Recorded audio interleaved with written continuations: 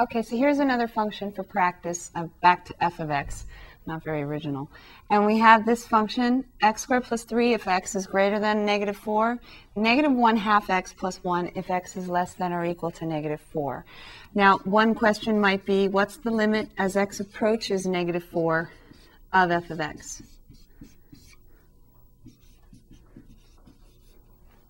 If it exists. They might not put in the if it exists part, so you just have to know that if it doesn't exist, that's up to you to say. So the limit as x approaches negative 4 of f of x. Go ahead and take a guess what you think it is.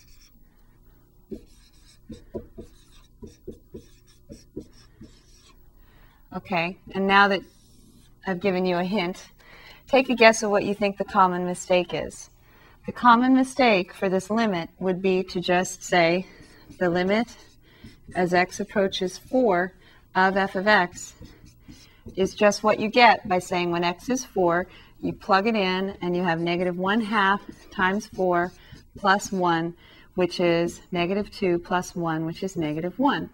So if you say the limit is negative 1 for x approaches 4, and there isn't a plus or a minus here, so an overall limit, if you say negative 1, you're going to get this problem wrong. Now remember that the limit of a function is where the y values of the function are going as x approaches 4 from either side, from both sides.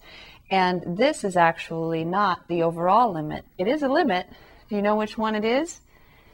If we used this part of the function, then we used the x less than or equal to negative 4 part. So we used the left-hand limit and got negative 1. So when you're asked to find an overall limit, and it's not a nice polynomial like, x squared plus 2x plus 3, and it looks something like this, a piecewise defined perhaps, you have to be careful and you have to evaluate the limit from both sides. So you have to find the left and right hand limits.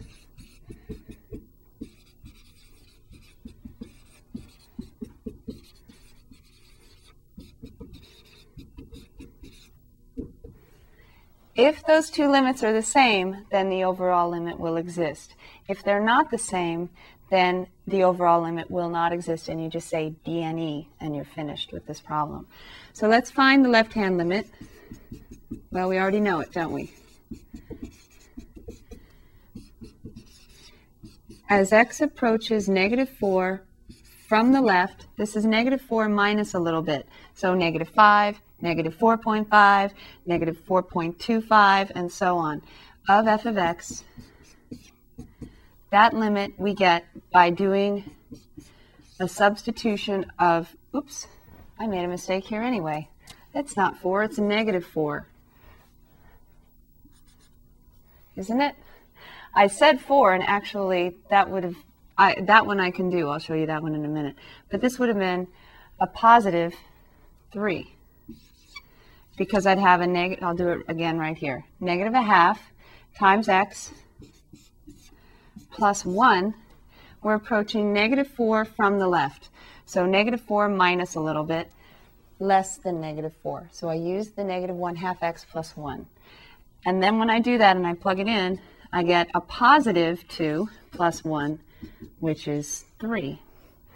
So positive 3 is where the function is going as x approaches negative 4 from the left. The y values of f of x are getting closer and closer to 3 as x gets closer to negative 4 from the left-hand side. Similarly, the right-hand limit is, take a minute, race me, see what you get. The limit as x approaches negative 4 from the right, so negative 4 plus a little bit, of f of x is, I say I'm approaching negative 4 from the right, so negative 4 plus a little bit more. That's greater than negative 4, so I use this part of the function and I say, where are those y values going? Those y values are what I get by taking whatever my x is which is in a way like direct substitution, right? Negative 4, square it, and then add 3. When we do that, we get a very large number. We get negative 4 squared is 16, plus 3 is 19.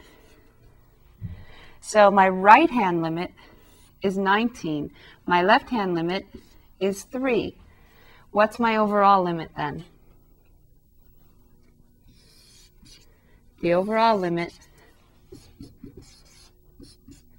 as x approaches negative 4 of f of x does not exist. All right, just so that you don't assume that you always have to do it this way, let's look at a couple more limits of f of x. Let's look at the limit as x approaches 0 of f of x. And then let's also look at the limit as x approaches negative 5.